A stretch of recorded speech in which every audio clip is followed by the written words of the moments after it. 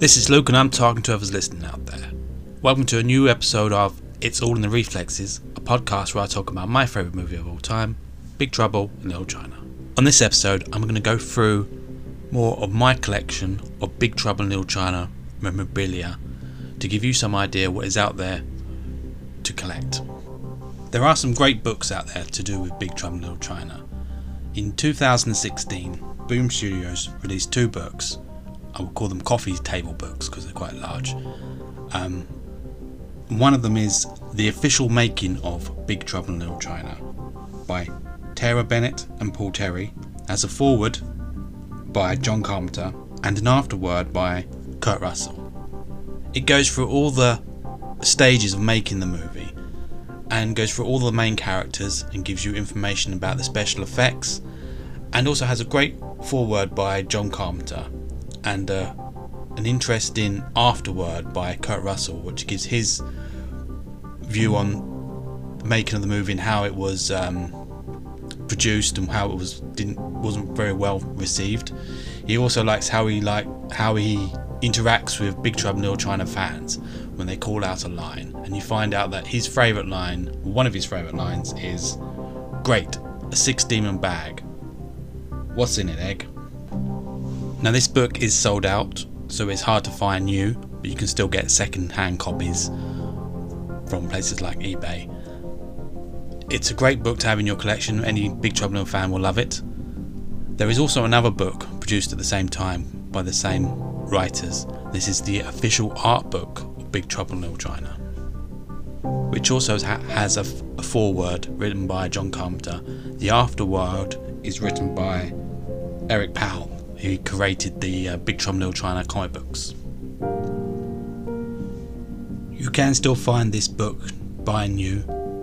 Price is about £30.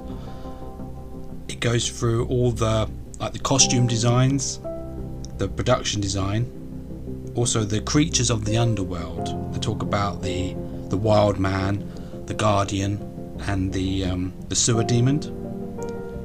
It has about the storyboards, the graphic design, and also the promotional work. It also has some art that is inspired by the film, and then it goes into the comic book and goes through all these sort of the artists that work on the comic book. But I found this interesting because then it gives you information about the Funko Pops.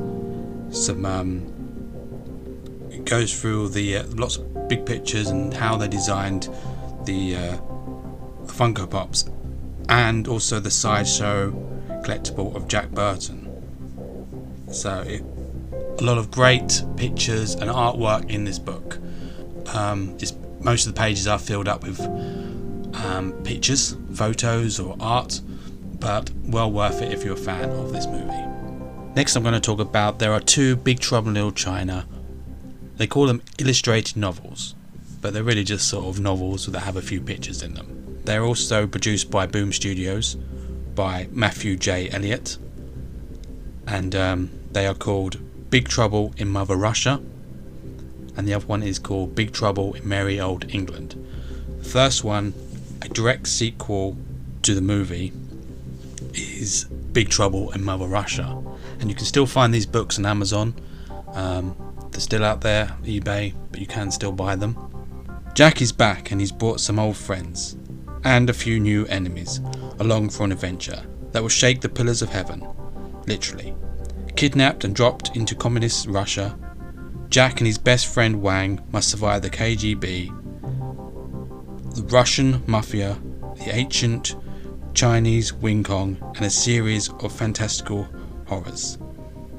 If they ever want to get home, with the help of Gracie Law and Egg Chan, they will have to unlock century-old mystery that would tear apart the very fabric of reality in order to survive. Now the next book is Big Trouble in Merry Old England, where the story kind of continues at the end of the last book, and forced, and on the back it says, forced on an adventure for the lost sword of Excalibur, Jack Burton, Wang Chi and Gracie Law must traverse the mystical topsy-turvy underbelly of England. Haunted by the Wing Kong, will discover things are never as they seem. These books are well worth having in your collection if you're a Big Trouble in Little China fan. I have found them hard to get through, but they are enjoyable, and you can still get them on Amazon for about £10, maybe plus postage, and you might be able to find them second hand for a bit cheaper. Also in my collection I have 2 movie magazines from 1986. The first one is a magazine called Starlog, and it has an article about Big Trouble in Little China. On the front cover it does have a picture of aliens, but inside there is an article. This is number 109, the August edition from 1986. The other magazine is Starburst, number 99 from November, also 1986, but this actually has Big Trouble in Little China picture on the front cover. It has Jack Burton and Wang Chi, and inside there is an article about Big Trouble in Little China. A more recent magazine, also Starburst, but this one from 2017, issue 441, which this is for the Thor Ragnarok, was on the front cover, but inside there is a cool article about Big Trouble in Little China. When the director was working on Thor Ragnarok, he did kind of use Big Trouble in Little China as kind of as an example for what Thor has to go through. Thor's in this place and he doesn't really know what he's doing, and always asking questions, and that's what he kind of said. So these are well worth getting in your collection. I am still looking out for other movie magazines with anything to do with Big Trouble in Little China. Thank you for letting me go through my Big Trouble in Little China memorabilia. If you're on Instagram, please follow me at Bigger Trouble in Little China. If you are a collector and have some Big Trouble in Little China memorabilia, please send me a message. I'd love to see some photos and also get some ideas what else is out there that maybe that I don't know about. So thank you for listening. I have lots more to talk about Big Trouble in Little China, and remember, it's all in the reflexes.